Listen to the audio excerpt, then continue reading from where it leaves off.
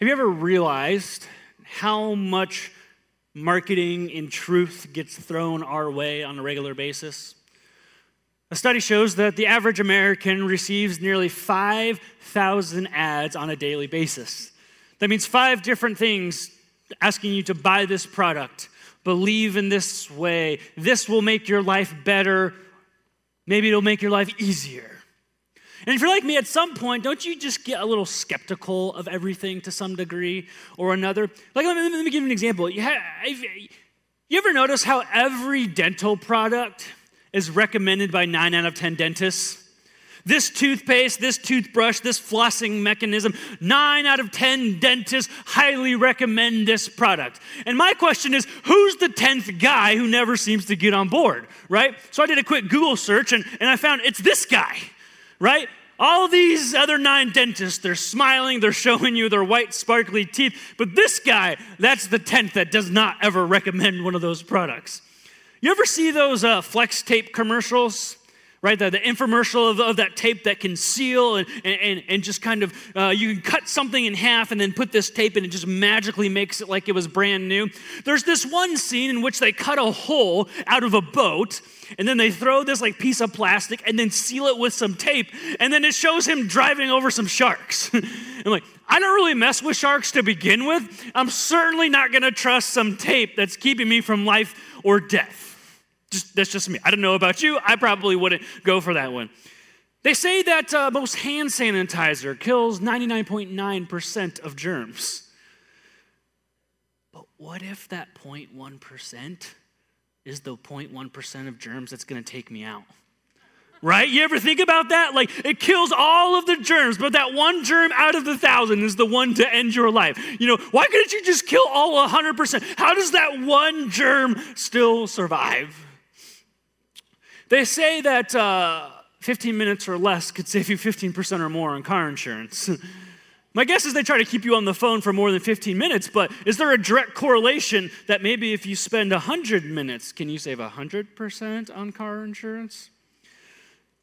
There's a lot of marketing, there's a lot of truth that comes our way on a regular basis. And sometimes it gets to this point where it's hard to decipher what's true and what's genuine. I mean, all you got to do is spend some time scrolling through social media this afternoon, and you'll see a lot of different truths being lived out. Listen to your heart. Put yourself first, figure out the rest later. Well, what's right for me doesn't necessarily have to be right for you. You can always just deserve better. That if you want, you can be Batman. Like I don't know what the truth that you guys see on your Facebooks, your Twitters, your Instagram, but there's a lot floating out there, and at some point we have to make a decision.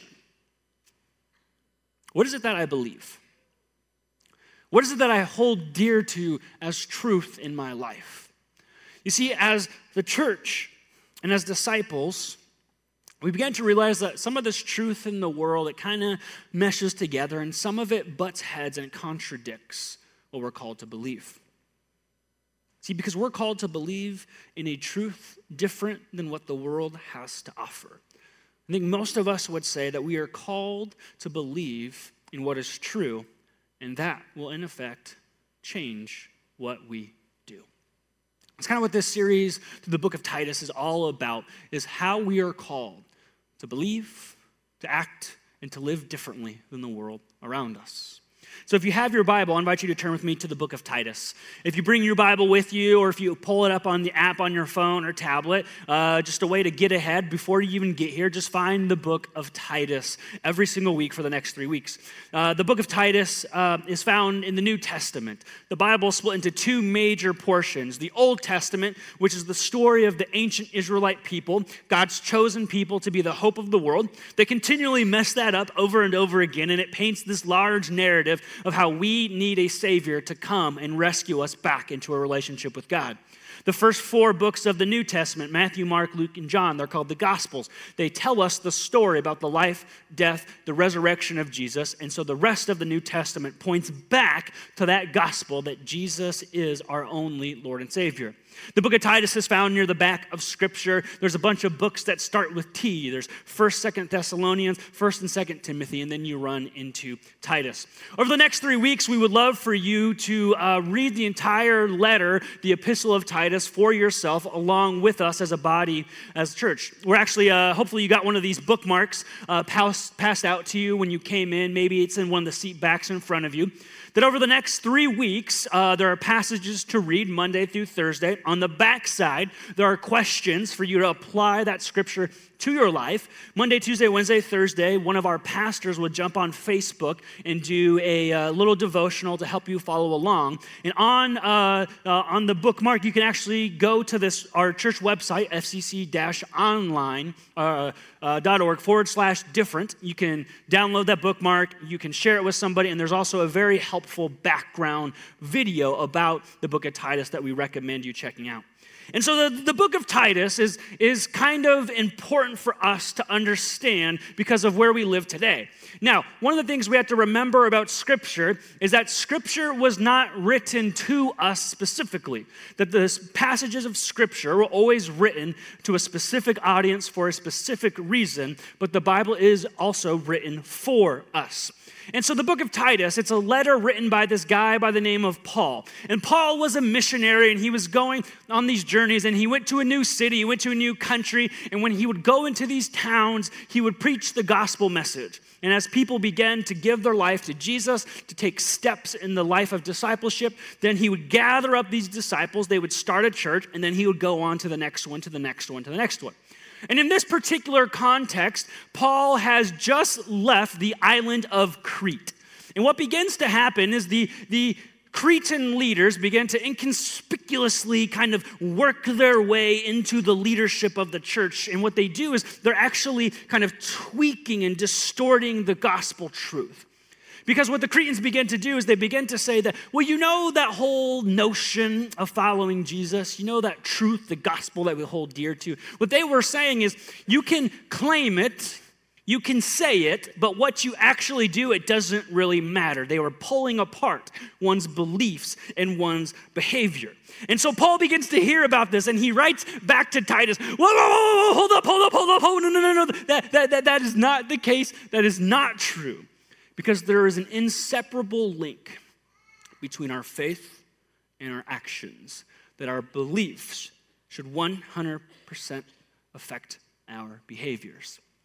And so Paul uses this phrase, so Titus, teach people to do what is good, not to say that you earn your salvation, not that you are saved by good works, rather you are saved to do good works because of Jesus in us.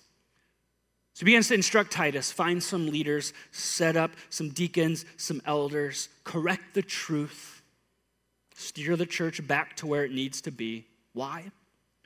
Because we as the church and we as disciples, ultimately we are called to be different.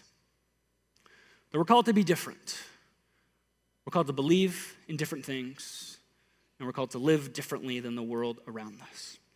And so before we spend the next 2 weeks looking at how our actions and our purpose in life is different, we need to lay the foundation of how that starts with what we believe and hold on to as truth. Titus chapter 1, starting in verse 1, follow along with me. Paul, a servant of God and an apostle of Jesus Christ, to further the faith of God's elect and their knowledge of the truth that leads to godliness, in the hope of eternal life, which God, who does not lie, it's important, promised before the beginning of time.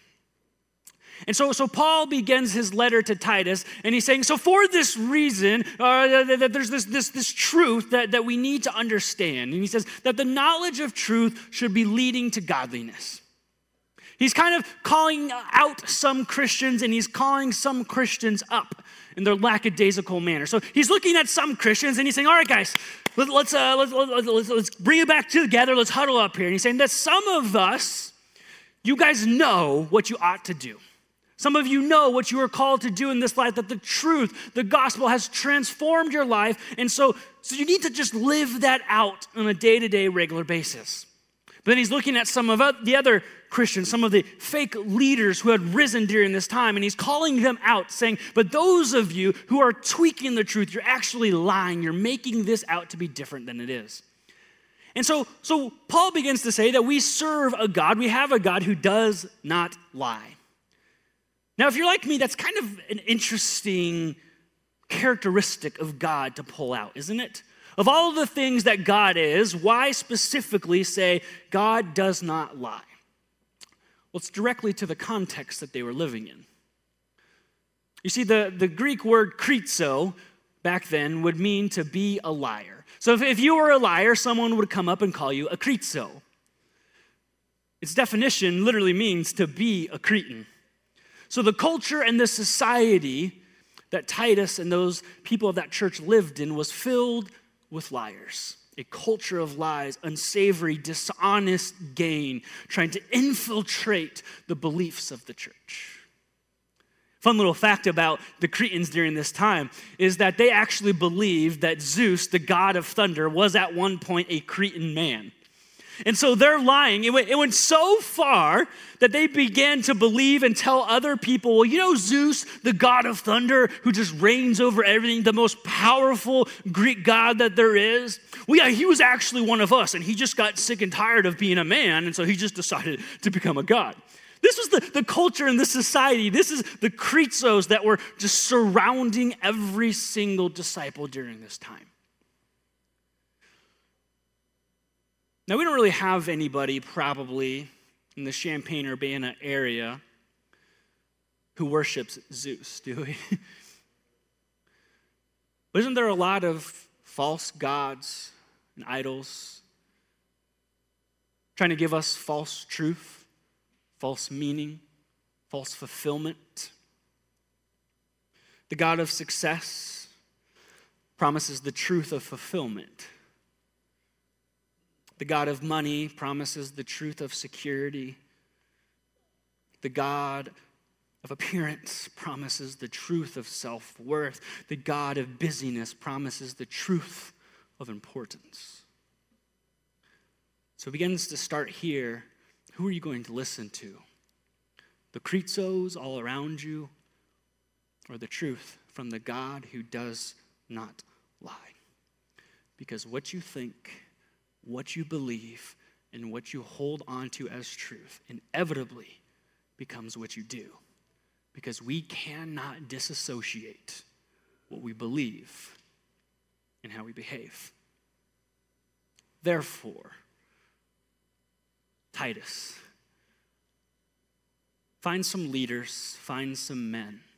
Establish elders to run, govern, protect the church. And so for us, what we can read this is, during this time, that they were void of leadership. And so Paul is writing to Titus, find some spiritual leaders to guide and protect your flock. And for us, we can also read into it saying that this is an example of a disciple living out their mature faith. Picking up in verse 5, this is what Paul says to Titus.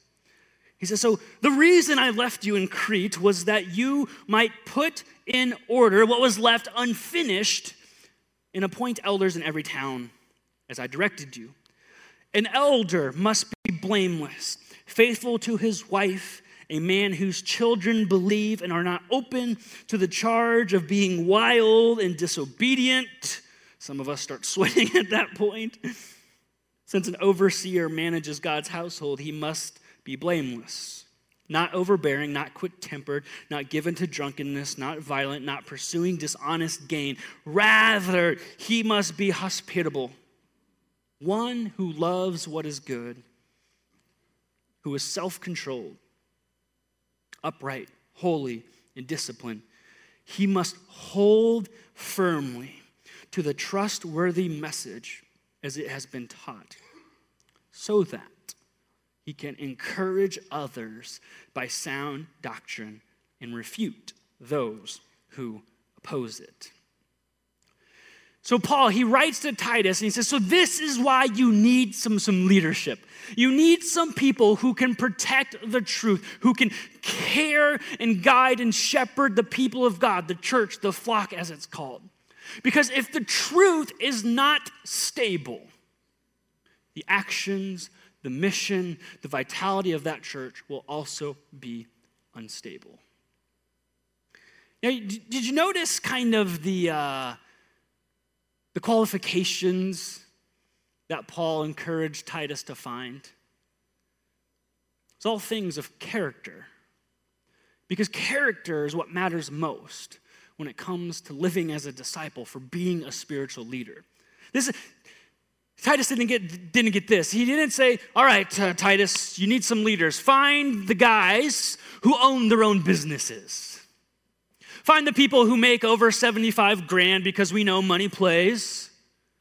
Find the people who have high IQs, the ones who have at least a master's degree or higher. Find the ones who, they can smooth talk deals or they can tell funny jokes and they can really just get people to do things. He doesn't say any of that. He says, find people where it's evidence that the gospel has transformed their everyday life. Find leaders who are of the highest character, who want to do one thing and one thing above all else. And that is to protect the truth for the sake of the congregation. Paul basically charges Timothy with this. Find men who understand that the gospel produces godliness in everyday life. Find leaders, find people who understand that the gospel transforms our everyday life. Not fakers, not imitators, not people who can put on a fresh face once a week or once a month. Find mature disciples. And I think this is an encouragement for all of us. That the gospel produces godliness in our everyday life. So whether you call yourself an elder, a pastor, whether your spot on the team is holding doors, making coffee, teaching kids or students about the love and the gospel of Jesus, regardless of your spot on the team, is godliness being produced in your everyday life because of the gospel. He didn't say find perfect people. He didn't say find sinless people, but find disciples who take the call to be the disciple as true north of their life. Because don't we all get a little irritated when someone's beliefs and their actions don't match?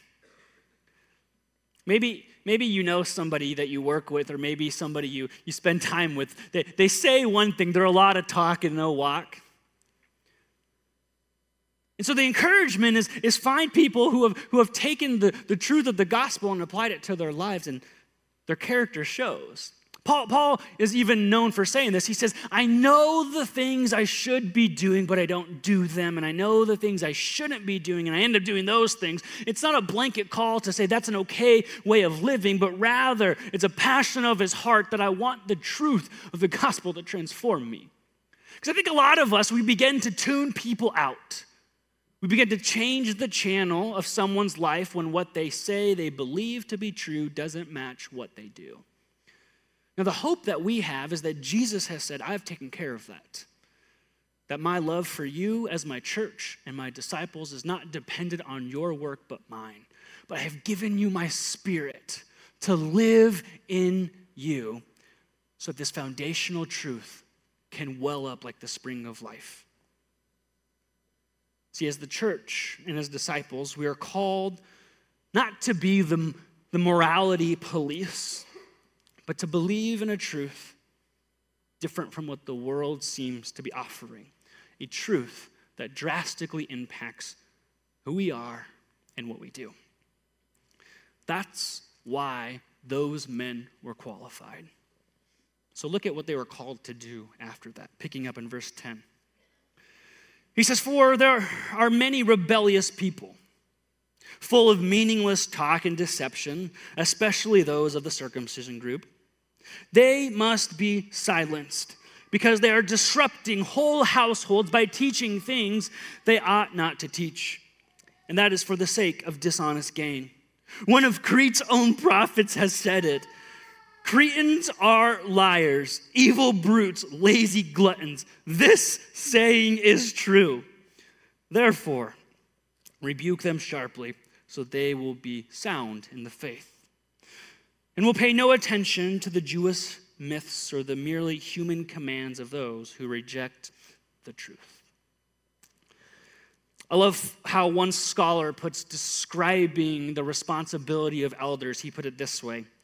He said that elders are appointed to protect the truth, to steer the flock, and to clean up the chaos when it inevitably ensues. So let me just spend just a couple seconds here to talk about our elders. Our elders are phenomenal men of the highest character who meet the qualifications laid out in this passage, and over the past few years, they have cleaned up a lot of chaos. They have protected the truth, and they continue to steer the flock to where God wants us to go next. And so to our past elders, to our current elders, and to our future elders, I believe that we all as the church can say we are eternally grateful for your leadership and how you shepherd us as God's people. Because here's the thing that's interesting. If the Cretans kind of came in and they made some big sweeping changes, it's easy to throw the challenge flag, right? If these Cretan leaders came in and said, all right, church, here's the thing. You guys know that Jesus guy that you put faith in? Just go ahead and forget him. He's really not important. He's not really valuable. Just kind of get rid of that. And instead, why don't you just pray and worship Zeus instead? Sound good? The church would be like, false, wrong. We know that's not true. But the reason they crept their way in is because they were making these itty bitty tiny little tweaks and changes. You know this gospel that's called to transform your life, to produce good fruit in your life? We don't actually need to worry about that. Just one tiny, small little change. What difference could it make? Let me give you an example here.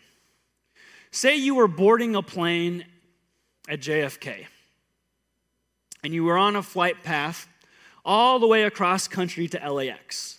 So when that plane would be leaving, it would have a particular flight plan. It would need to leave at a specific degree in order to land at that airport. If that plane leaves JFK 1 degree off from where it needs to be, by the time it reaches touchdown, it would not be in Los Angeles. It would not be in the state of California. It'd be 40 miles into the middle of the Pacific Ocean. Would you hop on that plane?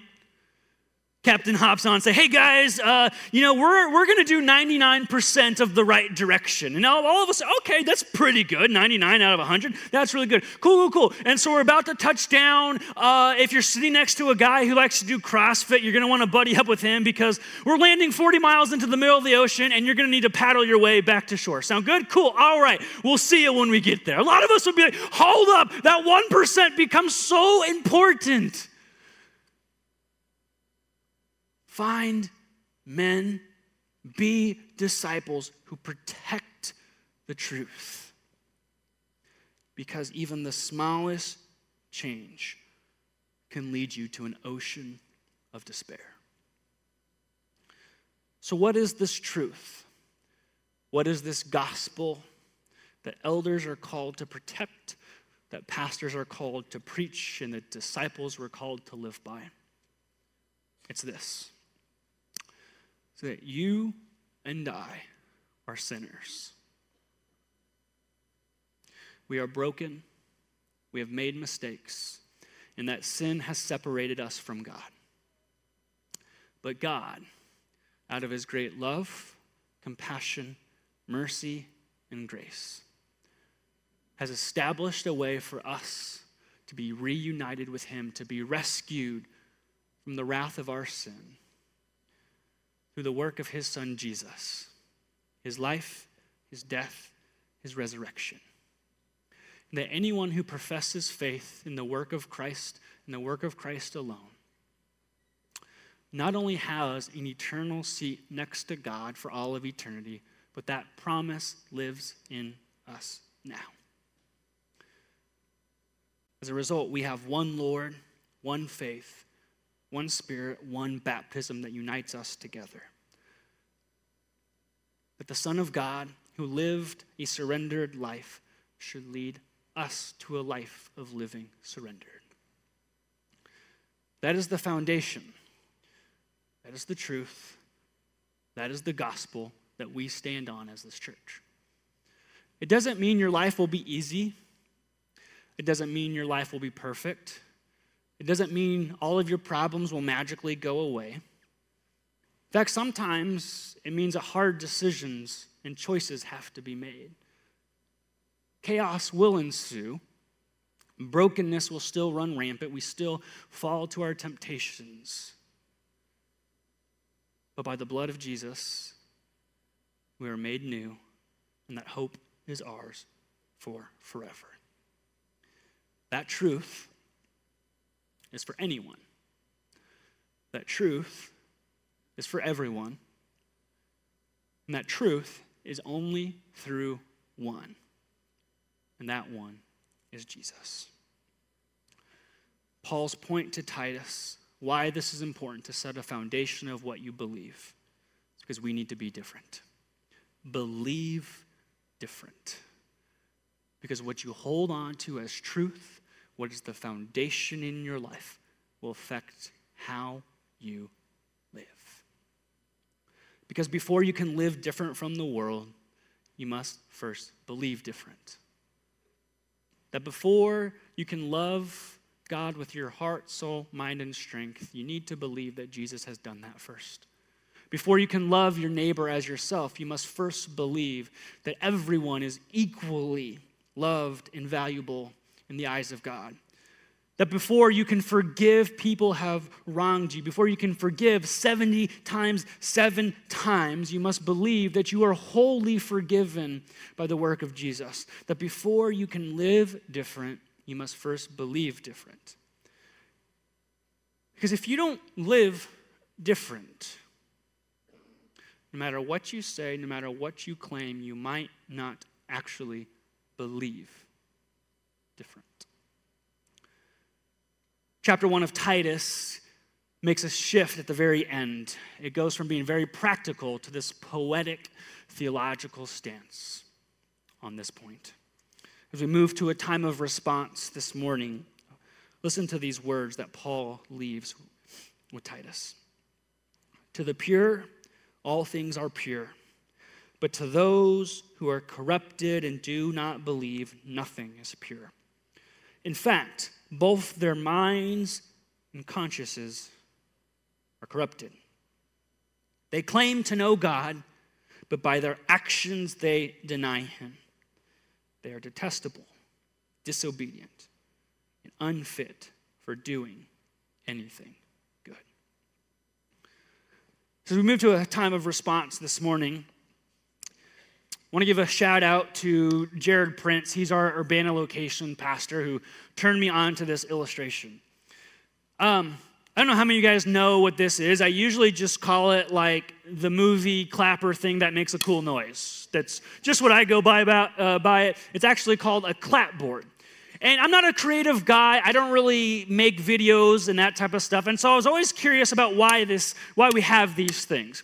And at first I always thought like, oh, it's because, okay, cool, let's start filming. But if you ever watch like outtakes or how they edit movies or videos or shows, what you'll see is like they're actually filming the whole time. And so what is this actually used for? Well, it's because they use 2 different devices to create the content that you're absorbing. That they use one camera to pick up what you are seeing, and they use another device to pick up the sound that you're hearing. And so where this comes into play is the director who, the clapperboard person, the only thing that I could do on a movie set is they go in front of the camera and that singular noise sets the foundation to sync up what you're hearing and what you're seeing. You ever watched a video where the sound is just a little bit off? Have you ever tried watching a video where what you were hearing was just like a half second delayed? Just a tiny bit. One degree delayed. It drives you nuts, doesn't it? It's slightly, and we're not talking about some of those like cheesy martial arts, where they're dubbing over stuff. We're talking they're speaking English, you know the person, and it's just slightly off. Their mouth finishes moving and words are still coming out. It's enough that you can put up with it for a little while, but then at some point, because it doesn't match, because it's not synced up, you just get rid of it. You're so frustrated, you're so irritated, you just gotta say, I'm gonna watch something else. I'm gonna tune into something else. So Paul, he writes to Titus, make sure the church that truth matches up to what you do. Because we don't want the world to tune us out. We don't want the world to change its channel. And the only thing that can set them free from the weight of their sin. If we go around and what they see us doing does not match what they hear us claiming, it's only a matter of time until they change the channel. Until they find a different truth. Until they find something else to believe in.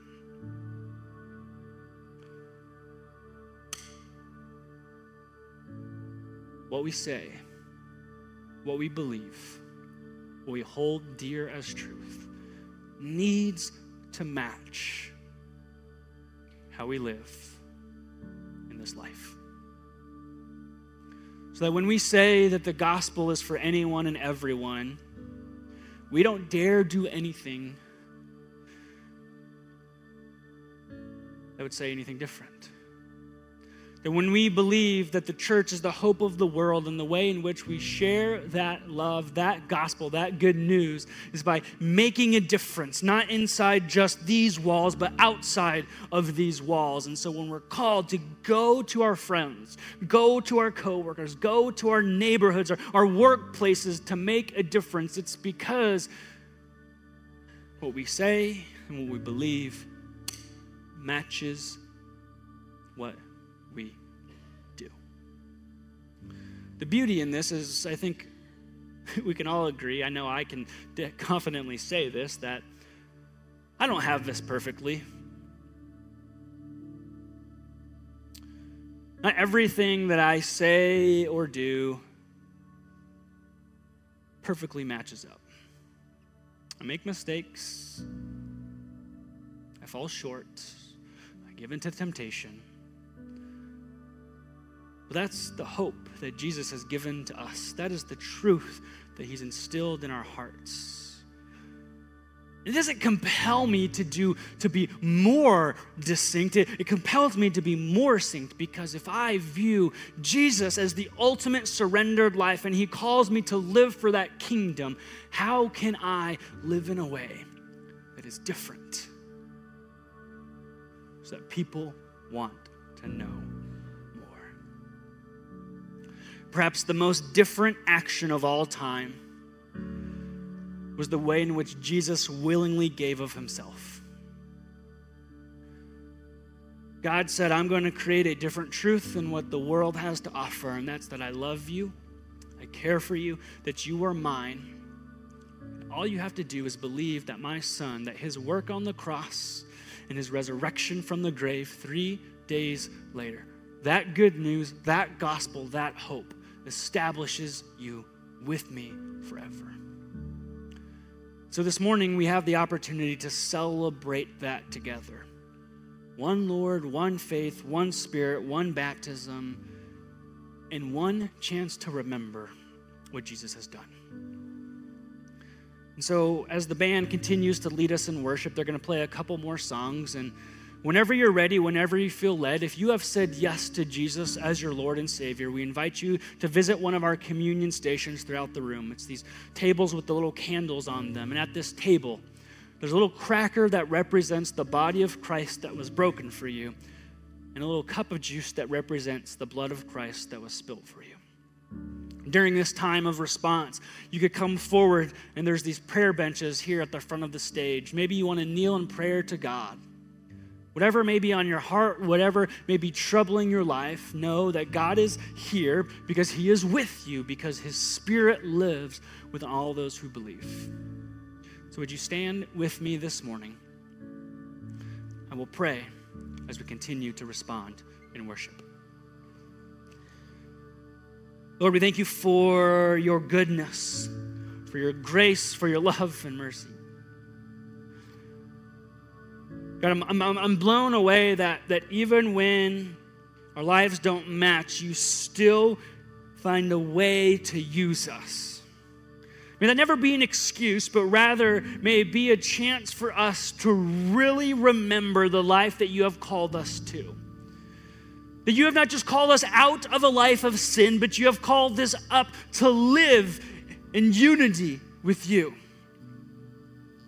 And God, our prayer for this church is that we are thankful for the men and the leaders that you have established who protect that truth, who steer this flock, who chase down the chaos when it inevitably tries to creep its way in from all of those false gods, all of those false truths, all of those false teachings. May you continue to protect us with your truth found in Jesus alone. God, we love you, even when our words and actions don't match. May we be disciples. May we be followers of your Son, Jesus, that are worth watching. It's in your name that we pray. Amen.